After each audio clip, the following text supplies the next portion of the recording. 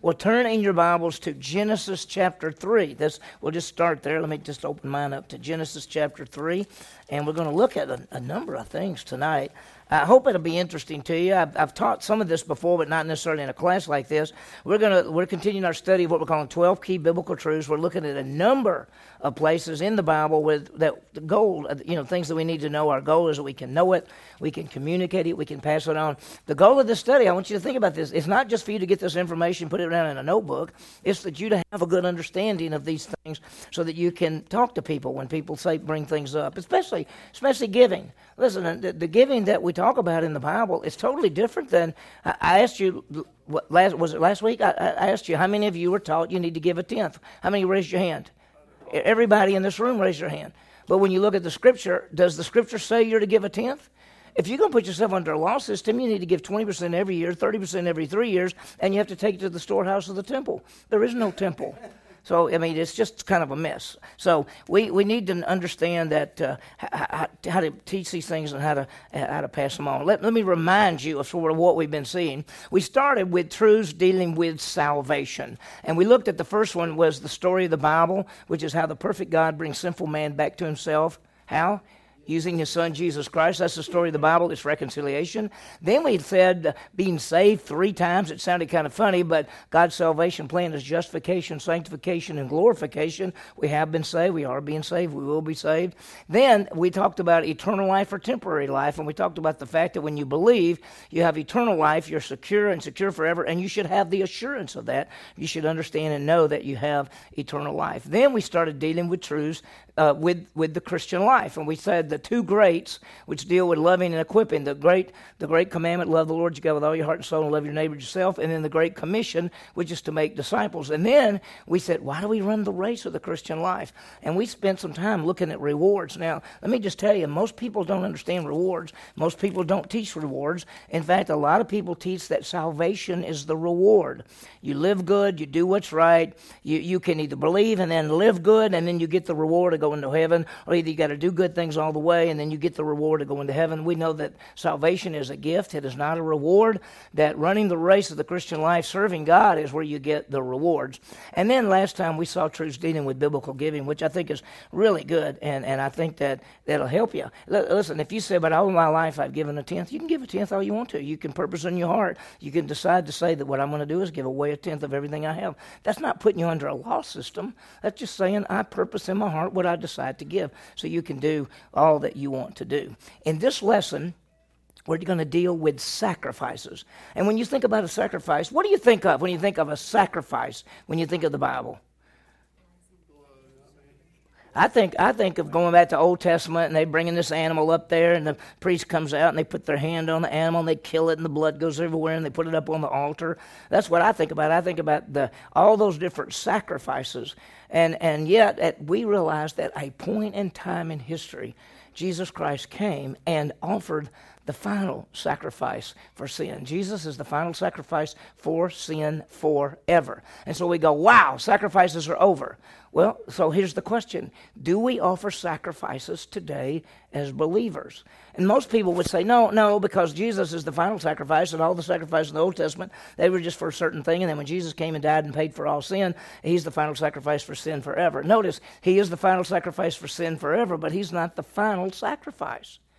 And the answer is yes. Do we offer sacrifices today as believers? The answer is yes. And as we go through this lesson, we're going to see how that fits together as some great truths. Now, you notice that we don't have an altar thing, and we're bringing up animals and killing them. So we got an idea that it's probably not going to be animal sacrifices. We'll see how it ties together.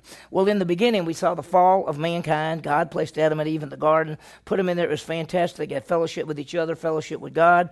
Then Satan came and fooled her. He's standing right beside her, by the way.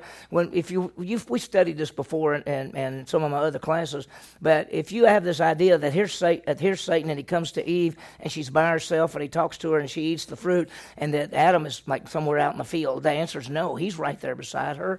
The way it's written in the Hebrew when it says she ate and gave to him and he ate, it implies that it happened right then.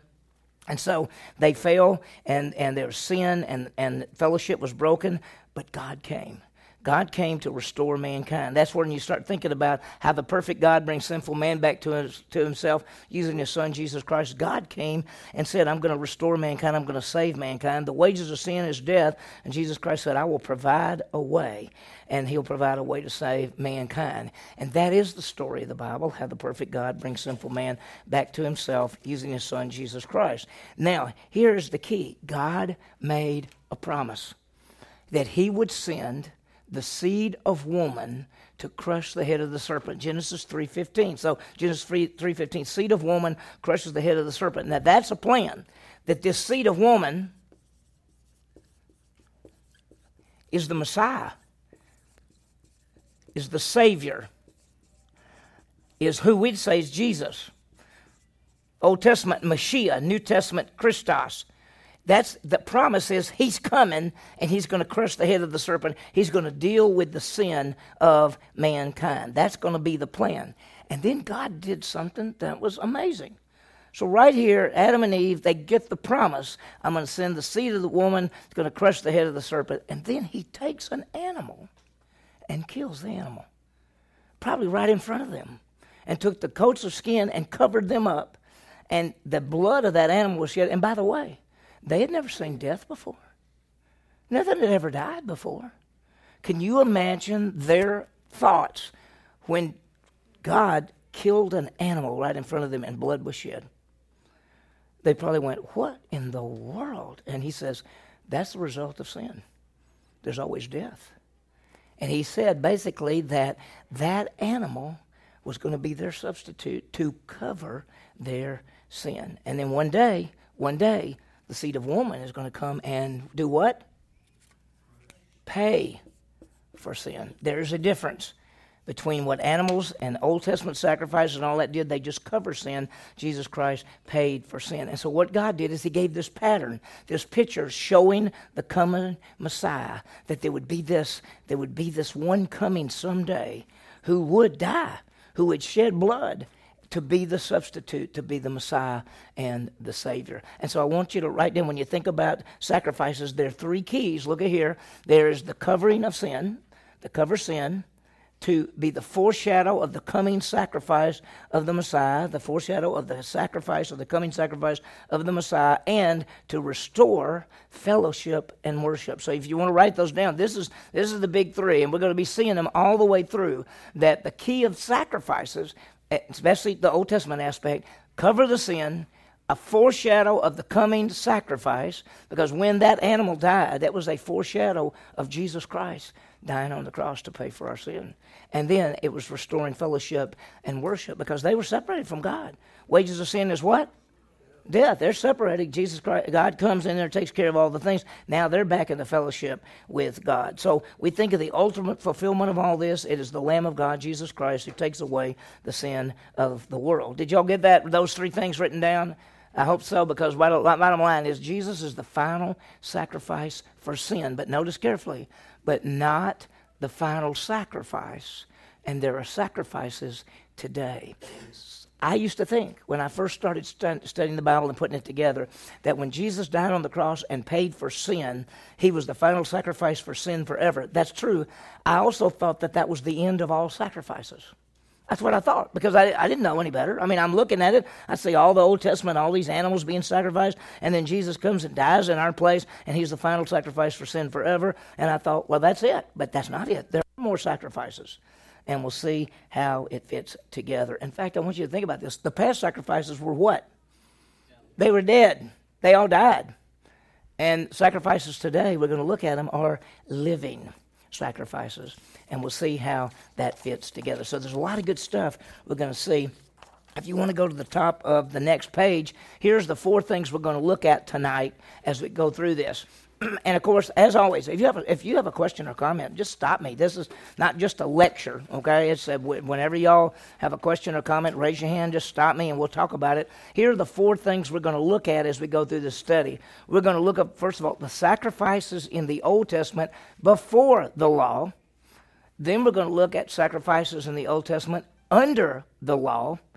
Then we're going to look at Jesus as the final sacrifice for sin. And then we're going to look at our sacrifices. And that means every one of us in this room who is a believer, who knows Jesus Christ as Savior, who've trusted in Him for eternal life, we offer sacrifices. And we're going to talk about what they are, what kind, how, when, where, all of those kind of things in just a little bit. We'll get to it as we go through our passage. I'm going to give everybody time to get it written down.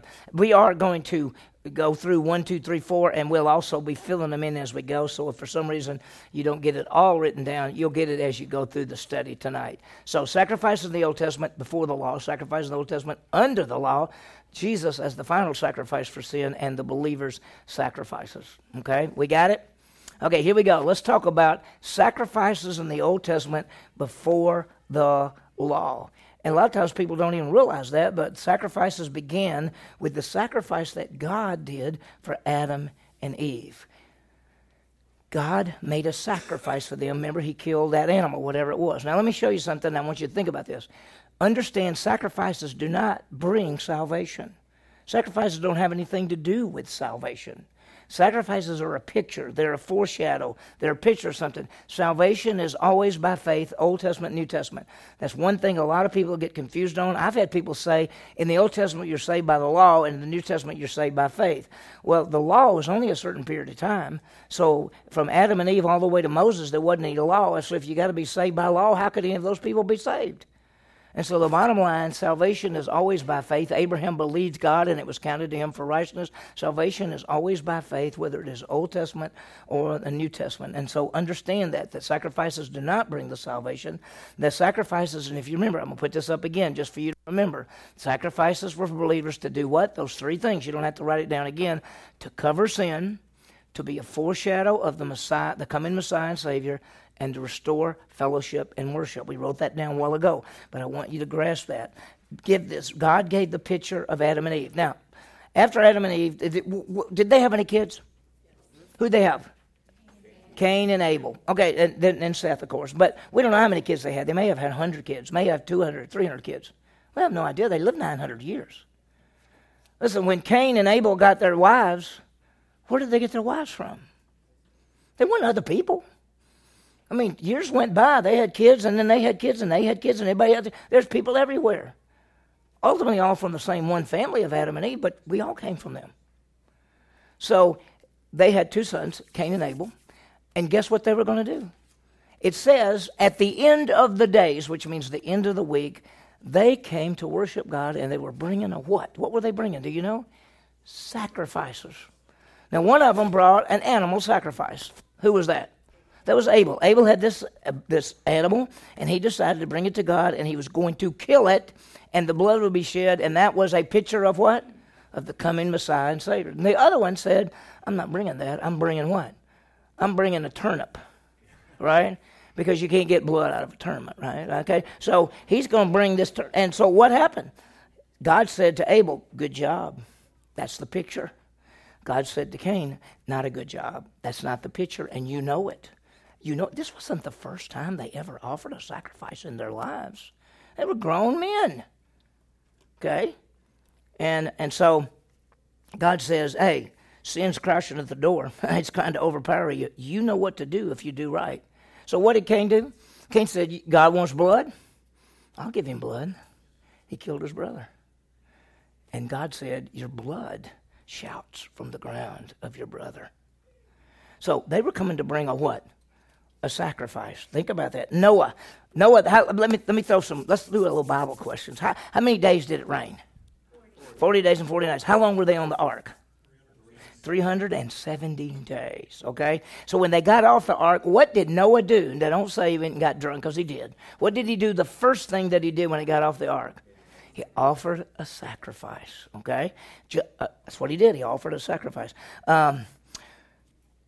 Job, the book of Job. Job lived at the same time of Abraham. Job had children, guys, daughters, and sons and everything. And what would he do on a weekly basis? He offered sacrifices for his family and for himself. We find that Abraham offered sacrifices for his family. We find at that time, the head of the family, that'd be the dad, that'd be the man, his job was to offer sacrifices for his family. What was the sacrifice for? Covered sin was a foreshadow of what? The coming Messiah and Savior and restore fellowship and suffering. See, if you brought some fruit of the ground and put it down there, that's not a foreshadow of the Messiah. Okay? So that's why Cain's wasn't very good, and so we saw that.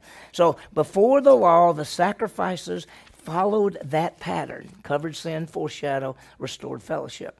And so now let's continue and let's see sacrifices in the Old Testament under the law. Now, if you've ever read Genesis, Exodus, Leviticus, Numbers, Deuteronomy, you find that they got sacrifices all the time. They got at the tabernacle, they had a sacrifice in the morning. You had a sacrifice in the evening, 9 o'clock in the morning, 3 o'clock in the afternoon, and you had one every Sabbath day, and then you had all these festivals and feast days, and you offered sometimes 30 and 40 and 50 at a time, and then everybody brought sacrifices and all those kind of things. So when you start looking at the Old Testament, there are thousands and thousands and thousands of animals being killed.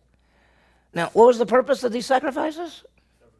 To cover sin, foreshadow of the Messiah, and to restore fellowship and worship. That's the bottom line. So when we move to the law system, God gave the people of Israel a special thing. Now, I want to erase this just for a second and remind you of something. Okay, the nation of Israel, how did they get down into Egypt? Huh? There was a famine. See, and Joseph got thrown into prison basically down there, and then he rose up to be a number 2 behind Pharaoh, and there was a famine coming because he of the dream, and his family came down there. There were 75 people in the family, 75 when they went down to Egypt. And 400 years later, there were 2 million when they came out. And when they came out, and God took them, and they went from Egypt to Mount Horeb or Mount Sinai, and there he gave them the law, 613 commandments. And he set apart these people, and he gave them something special. He gave them a law system, and he gave them a sacrificial system. Now, I want to remind you of something. There were 12 tribes, actually 13, because Joseph had Ephraim and Manasseh, and they were double. But one of the tribes, the tribe of Levi, did not get any land. Why did they not get land when they got ready to go into the place? And we talked about this last week when we talked about giving. Why did they not get land?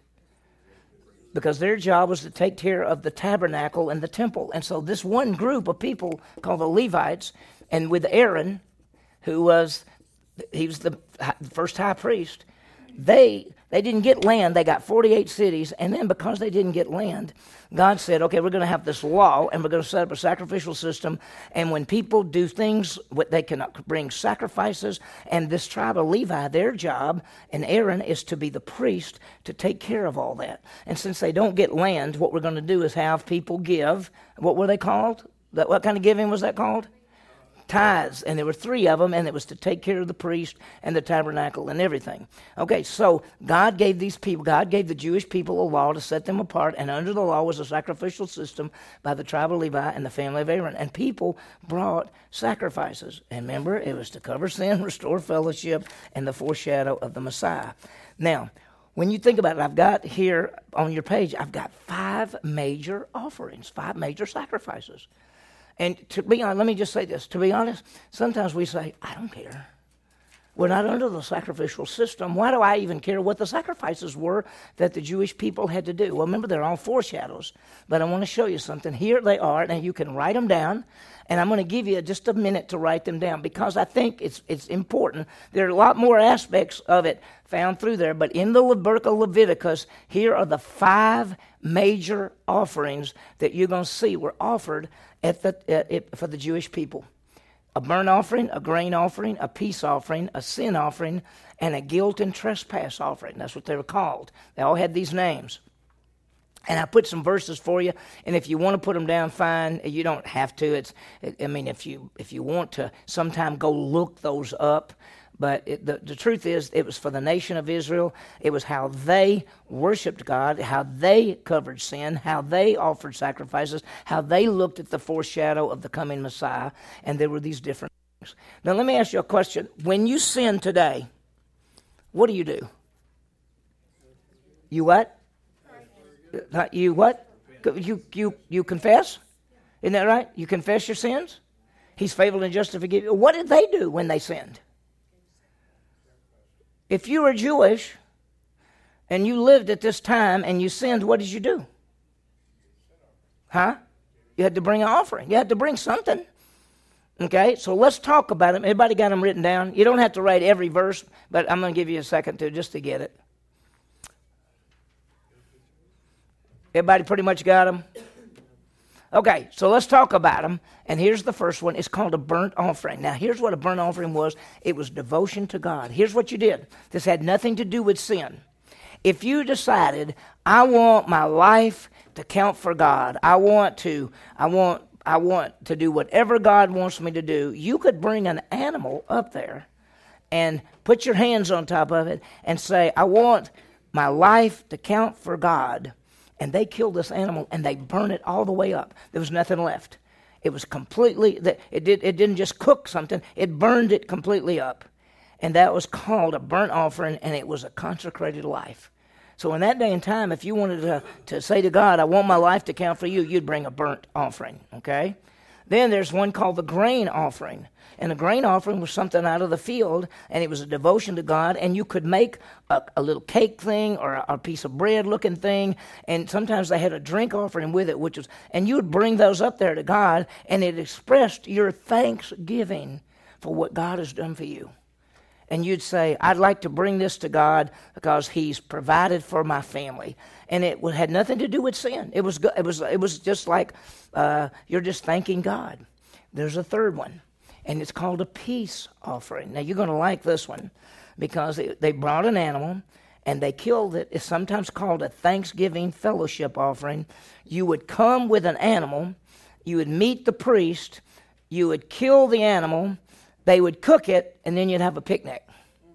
And the priest would get some of the food, and you would get some of the food, and it set you apart, and it was called a peace offering, and you're just thankful to God. It's connected with what they called a wave offering, because sometimes you'd kill this animal, and before you ate it, you picked it up, and you waved it to God like this, saying, thank you, God.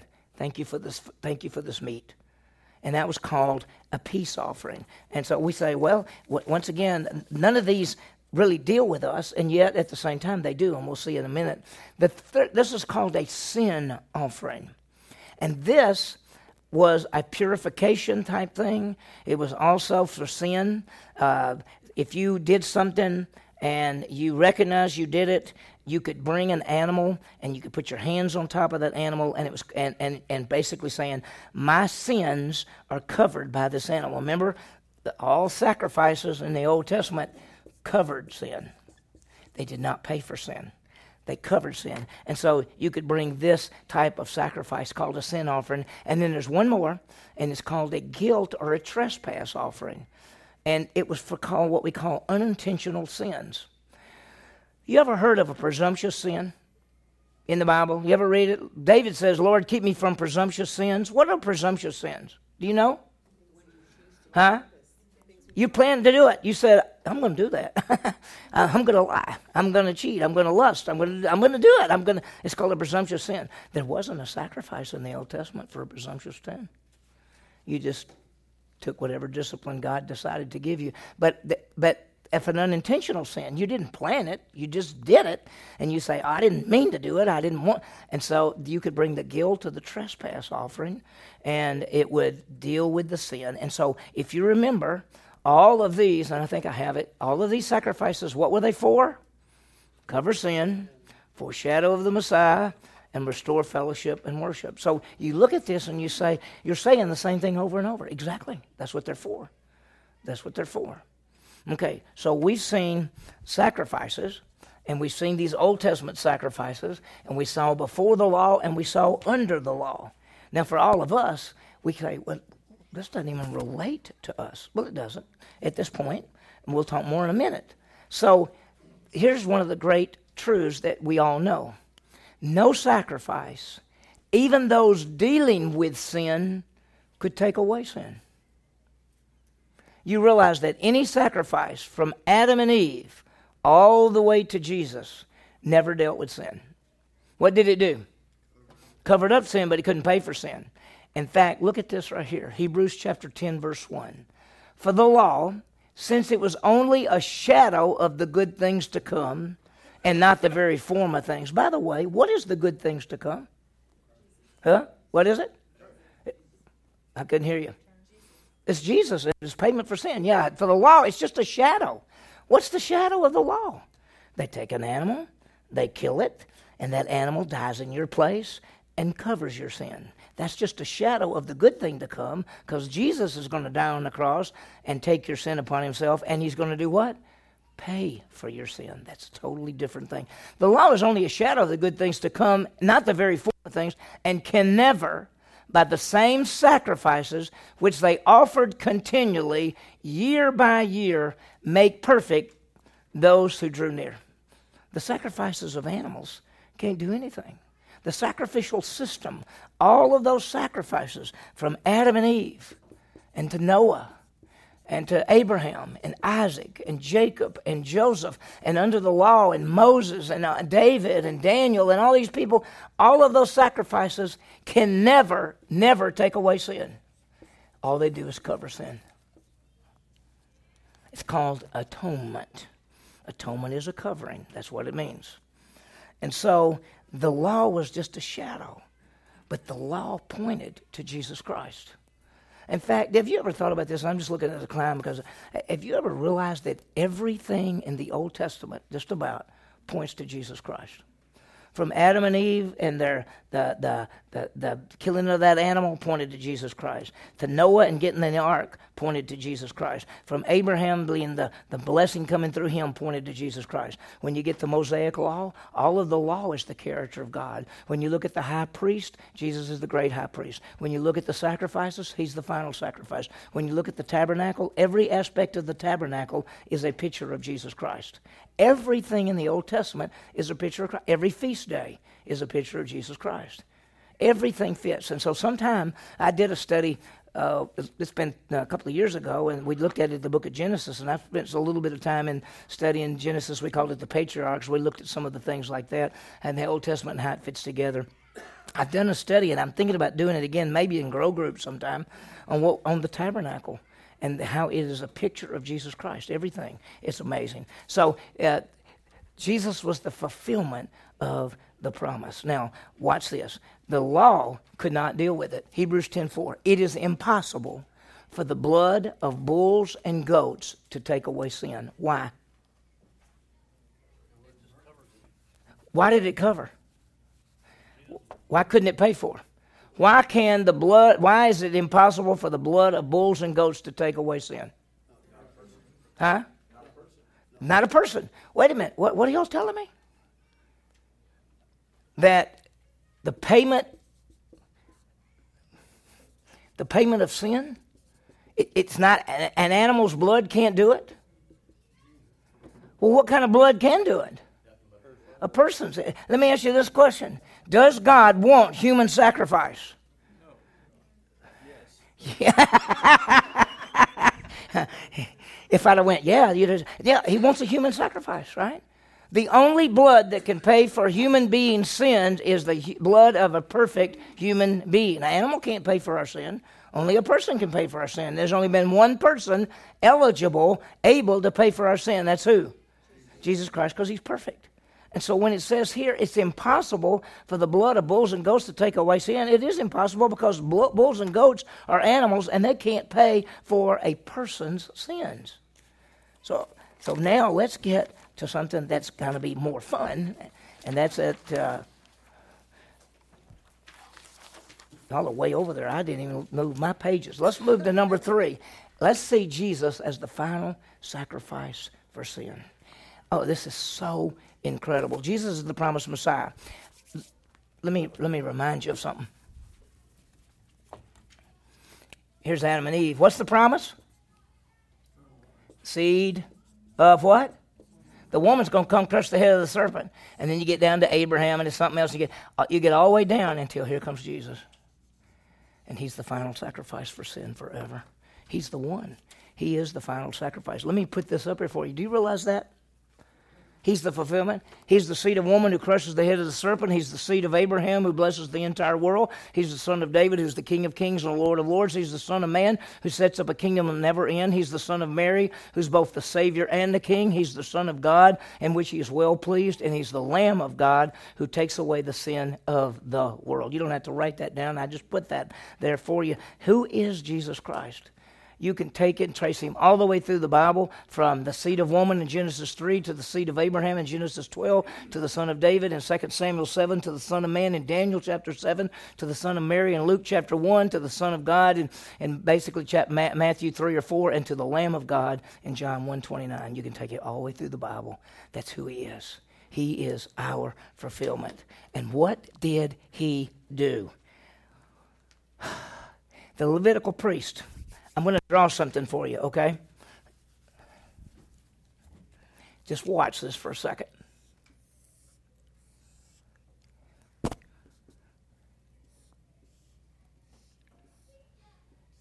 I majored in art. Okay, so, all right. This is the tabernacle. And if you are Jewish, you're out here, and this is a tent around it, and there's a gate, and you come in this gate, and there's an altar that's made out of bronze. This is where they offer the sacrifices. And there's this round thing right here which has water in it. It's called the laver. And then you go into this front room, and over here is a candlestick. And over here is a table with 12 loaves of bread on it. And over here is a little altar of incense. And then in the back room is the Ark of the Covenant, which is made out of wood and gold and covered over with a gold top. This is a picture of Christ. He's the sacrifice. He's the one that cleanses. He's the light of the world. He's the bread of life. He's the one that offers intercession, and he is the God-man. That's a picture of Jesus Christ. So watch. Every day, people came, and they came in, and there were priests, and they're all right here. And if you notice, I did not draw a chair. The priest never sat down. When they started the job, people would walk in, they'd bring animals, they'd sacrifice the animals, and people would leave. And the next priest would come in, and they would do all this, and they did this over and over again. Now watch, it says, every priest stands. Notice it didn't say sits. It says, every priest stands daily, ministering and offering what? Time after time, the same sacrifices, which could do what? Never take away sin. So if you're at the time of Jesus, you come up and you'd say, I really blew it, and so I'm bringing this animal as a trespass or a sin offering, and you put your hands on it, and it identifies your sin to that animal, and the priest kills that and puts it up on that altar. And after all that's done, then you leave. And the priest says, next. And they had different orders of priests. They had them set up, and they worked at a certain period of time, and then they'd go home, and then they'd come back. There were different orders, and some priests were chosen to get to go in and burn the incense. That's John the Baptist's daddy, got to go in there and burn the incense. So that's their job. And so every priest stands daily, offering time after time after time. But what did Jesus Christ do? When he offered one sacrifice for sin, for what? All time. What did he do? He sat down at the right hand of the throne of God. Did these priests ever sit down? No. Did he sit down? Why? Because he offered what? One sacrifice for sin forever. It is not the blood of bulls and goats, it's the blood of the perfect human being, right? The God-man.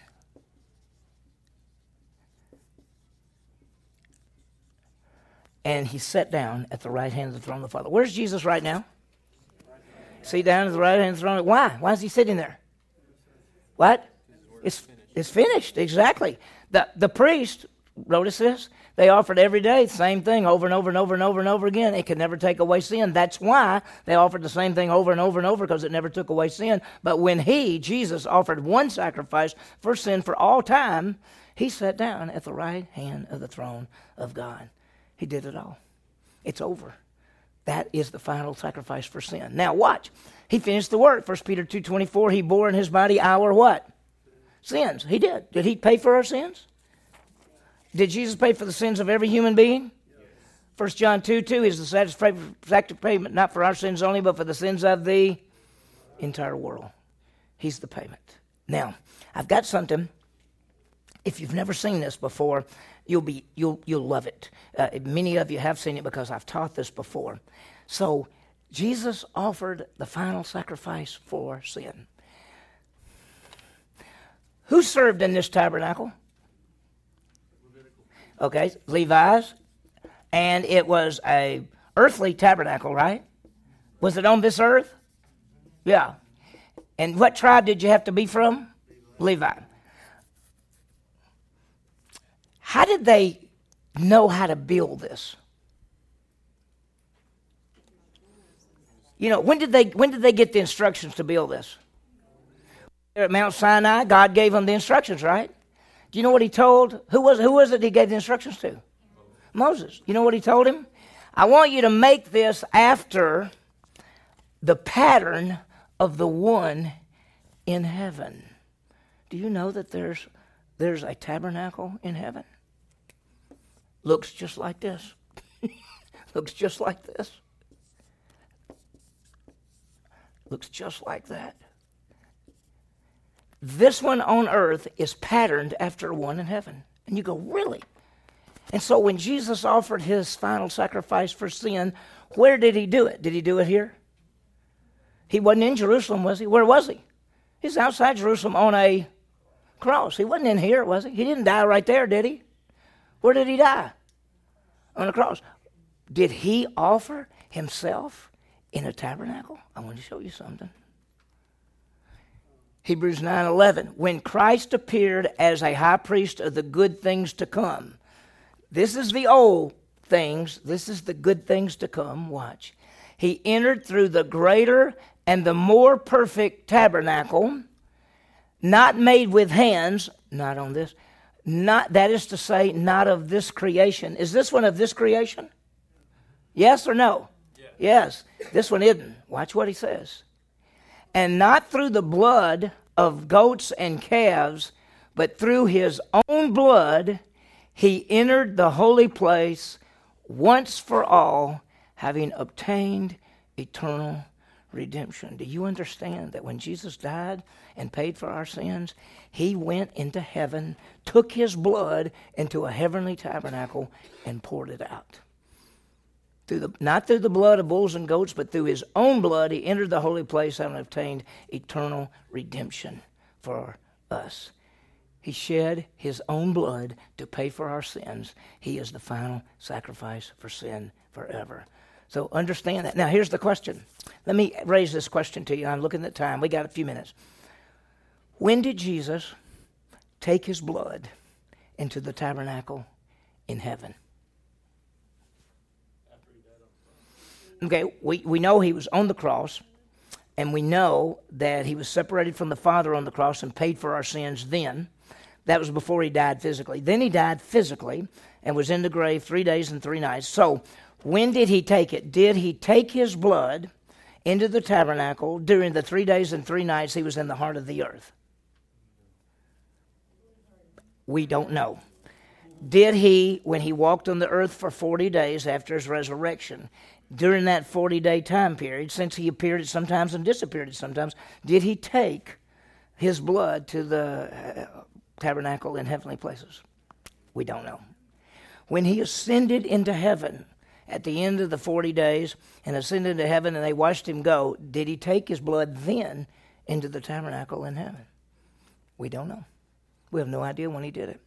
It doesn't tell us. Doesn't tell us at all. But we do know that he took his blood into the tabernacle in the heavenly places and poured it out for us as the final sacrifice for sin forever.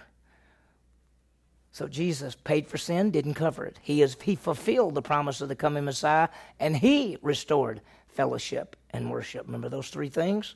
So Jesus fulfilled, he paid for sin. You can put it any way you want. It got fulfilled the promise of the Messiah. He paid for sin, didn't cover it, and he restored fellowship. How many of you have not heard that Jesus took his blood into a holy place in the heavenly places? Isn't that amazing? It's amazing. Now, he would have done it before he sent the Holy Spirit, though. I don't know. Well, okay, let me throw this out. Why would he have to do that? Because he would have paid for sin.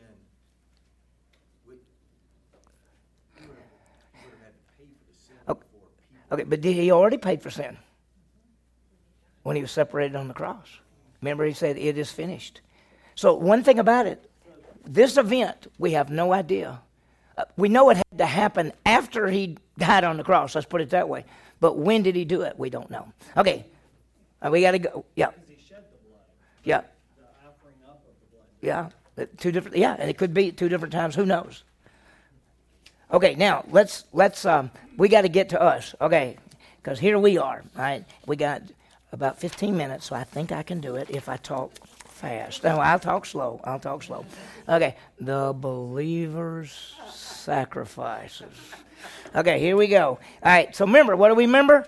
That Jesus is the final sacrifice. He's the Savior. He's the fulfillment. He paid for sin. He didn't cover sin. I mean, he's everything. That's who he is. So let's talk about our sacrifices. What sacrifices do we offer? We offer spiritual sacrifices. I'm going to read to you. Listen to this. This is 1 Peter. And I love it. And let's listen to what he says. 1 Peter. He says, you, talking about us, are living stones. We are being built up as a spiritual house. What is that? What's the spiritual house we're being built up? What is it? It's not hard. What is it? It's the church. The church. We're the spiritual house. We're the body of Christ. We're the building. We're that. And he says, you as living stones are being built up as a spiritual house for a holy priesthood. Every one of us are what? We're priests. You go, really? Yeah. Okay. And then he says, to offer up spiritual sacrifices acceptable to God through Jesus Christ. We come to God through Christ as priests, and we offer what kind of sacrifices? Spiritual sacrifices. Remember this, the blood of animals can't take away sin. Jesus Christ came and done it all already, and so we do not offer up animal sacrifices because it's already, that part is already done. So we offer up what kind of sacrifices? Spiritual sacrifices. So what are they? There are 4 sacrifices that we get to offer. Okay? Let's see what they are. We offer, first of all, ourselves. We offer ourselves. Romans 12, 1 and 2. Let me just read it to you. You don't have to turn there if you don't want to. Paul says, I urge you, brethren, by the mercies of God, to present your bodies a living and holy sacrifice acceptable to God. Do not be conformed to this world, but be transformed by the renewing of your mind. So let me put this up there. We offer what? What's a sacrifice we can offer? Our lives, ourselves. It's a spiritual sacrifice, and it's a live sacrifice. The sacrifice in the Old Testament, what kind of sacrifices? Dead sacrifices. There's an old saying that says the problem with living sacrifices is we keep crawling off the altar, right? And so, so think about it. We offer ourselves as living sacrifices. Listen, we offer our bodies. We give to God our lives. Do you know that's the same as the burnt offering in the Old Testament? Burnt offering, you brought an animal, it burned it completely up, and you said to God, take my life. Now, instead of offering an animal as a sacrifice, you come up and say to God, I give you my life. I want my life to count for you. And he says, which is your spiritual service, that holy acceptable to God. Our lives are set apart for God. It's spiritual service. And then I love this part. He says, stop being conformed to the world, being shaped to this world, and be transformed by the renewing of your mind. So he says, stop letting this world shape you. You remember the saying that I say all the time? I say, if you're not consciously being transformed by the Word of God, you will unconsciously be conformed to this world. If you're not consciously being transformed by the Word of God, you will unconsciously be conformed to the world. That's why Paul says, stop being conformed to this world and be transformed. So let me ask you a question. This is probably the biggest sacrifice you offer. It's your life. Huh? It's a sanctification base, but it's also one that costs you. See, salvation costs you nothing, but offering this sacrifice costs you what? Your life. I hope and pray that every one of you in this room, listen, it was a big decision. I trusted Christ. I believed in Jesus Christ when I was in college. I was 19 years old. It wasn't until I was 23, 24 years old, I was coaching at Mississippi State. I got to a point where I was really miserable about a lot of things because I knew that I wasn't living for Christ. I knew I was supposed to. And one night I came home from football spring training. I came into my little apartment and I said to God, I give you my life. tired of not living right. I know that you want me to live for you. And so tonight, from this point on, I'll go anywhere you want me to go. I'll do anything you want me to do. I want my life to count for you. I offered a living sacrifice. I offered that as a sacrifice. And that's the first one we can offer. That's one of the big ones that I think people can offer. And that costs you dearly. So what's a sacrifice? A sacrifice can't be a sacrifice that doesn't cost you anything. You remember when David wanted to buy the land to put the ark on and the tabernacle part, and he talked to that guy and he said, I need to buy the land from you to build this on there. And the guy said, I'll give it to you. And he said, no, I can't. How can I have a sacrifice that costs me nothing? A sacrifice costs you what? It costs you your life. So that's the first one, okay? So we offer our lives as a living sacrifice. It's the same as a burnt offering. The second sacrifice is a sacrifice of praise and thanksgiving. You may not realize this. I'm going to turn to Hebrews because Hebrews has all the rest of this stuff, and it's really exciting. In Hebrews chapter 13, verse 15, he says, through him let's offer up the sacrifice of praise with the fruit of our lips giving thanks to his name. Do you realize that when you come to church and you sing and pray and you're talking to God and you're singing songs and you're thankful to God, you know what you're doing? You're offering what? Sacrifices to God.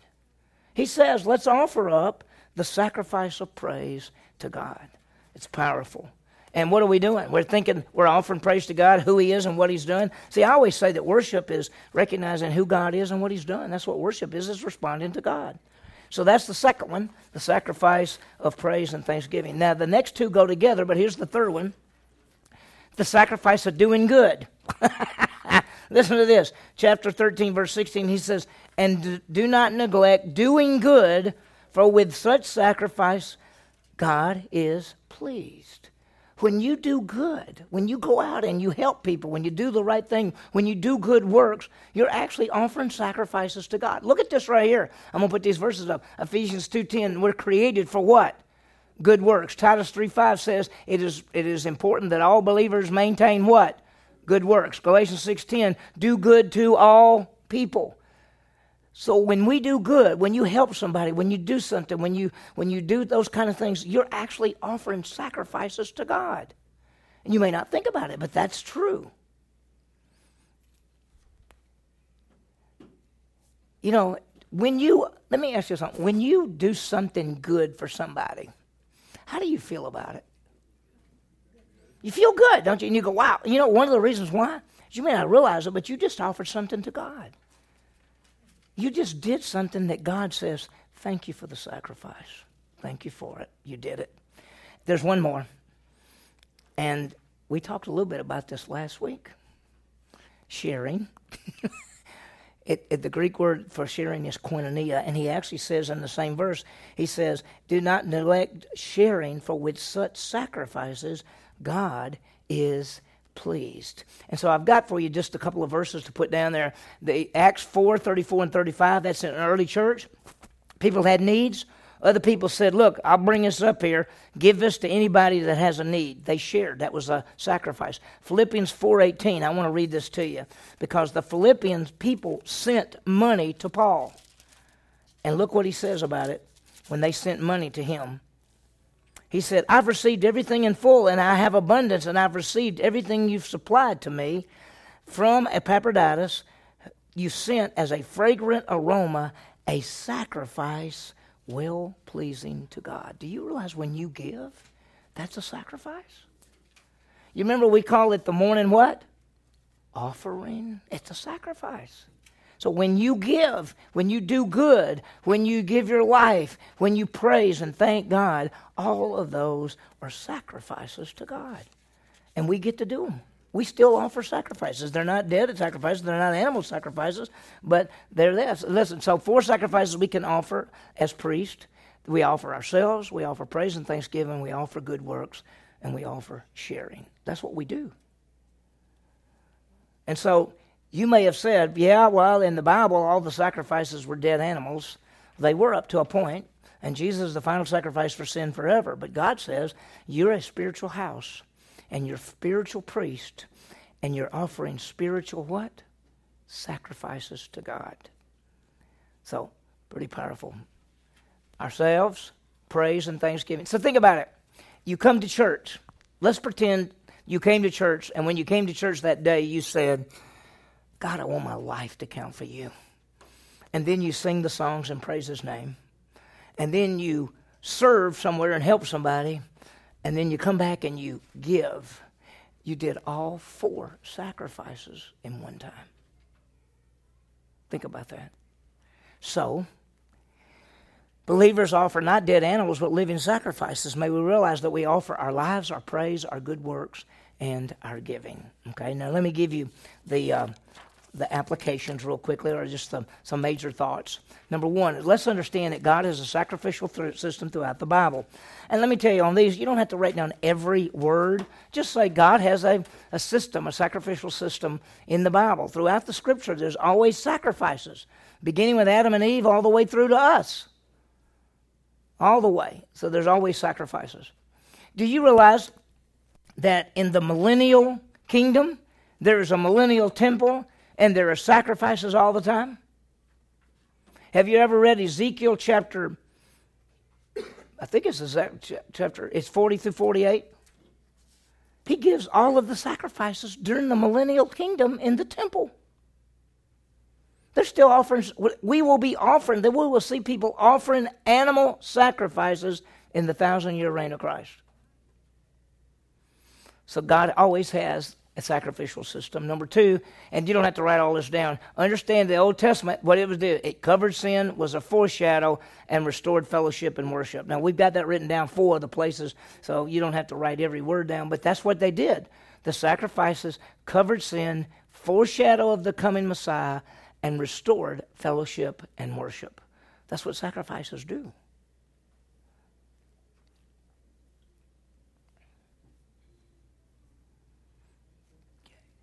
Everybody pretty much got it?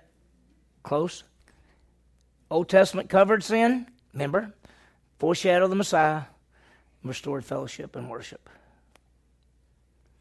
Okay, of course they're up there, so if you can keep writing if you want to. Number 3, let's understand that Jesus is what? The final sacrifice for sin for all time. Will there ever be another sacrifice to deal with sin of mankind? No. Let me ask you a question while you're writing that down. Where are your sins?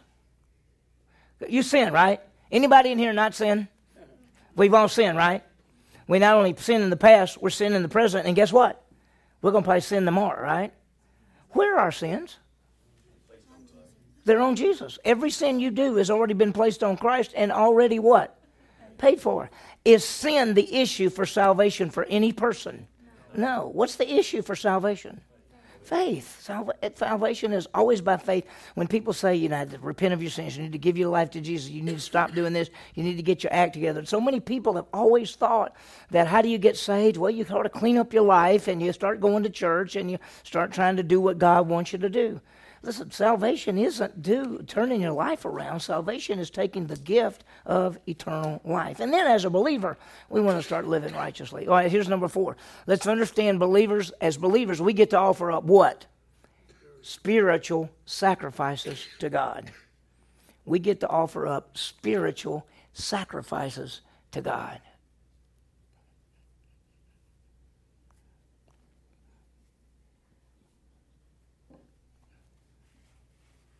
Okay, and then I'm going to put the last one up that ties in with this. What are those sacrifices?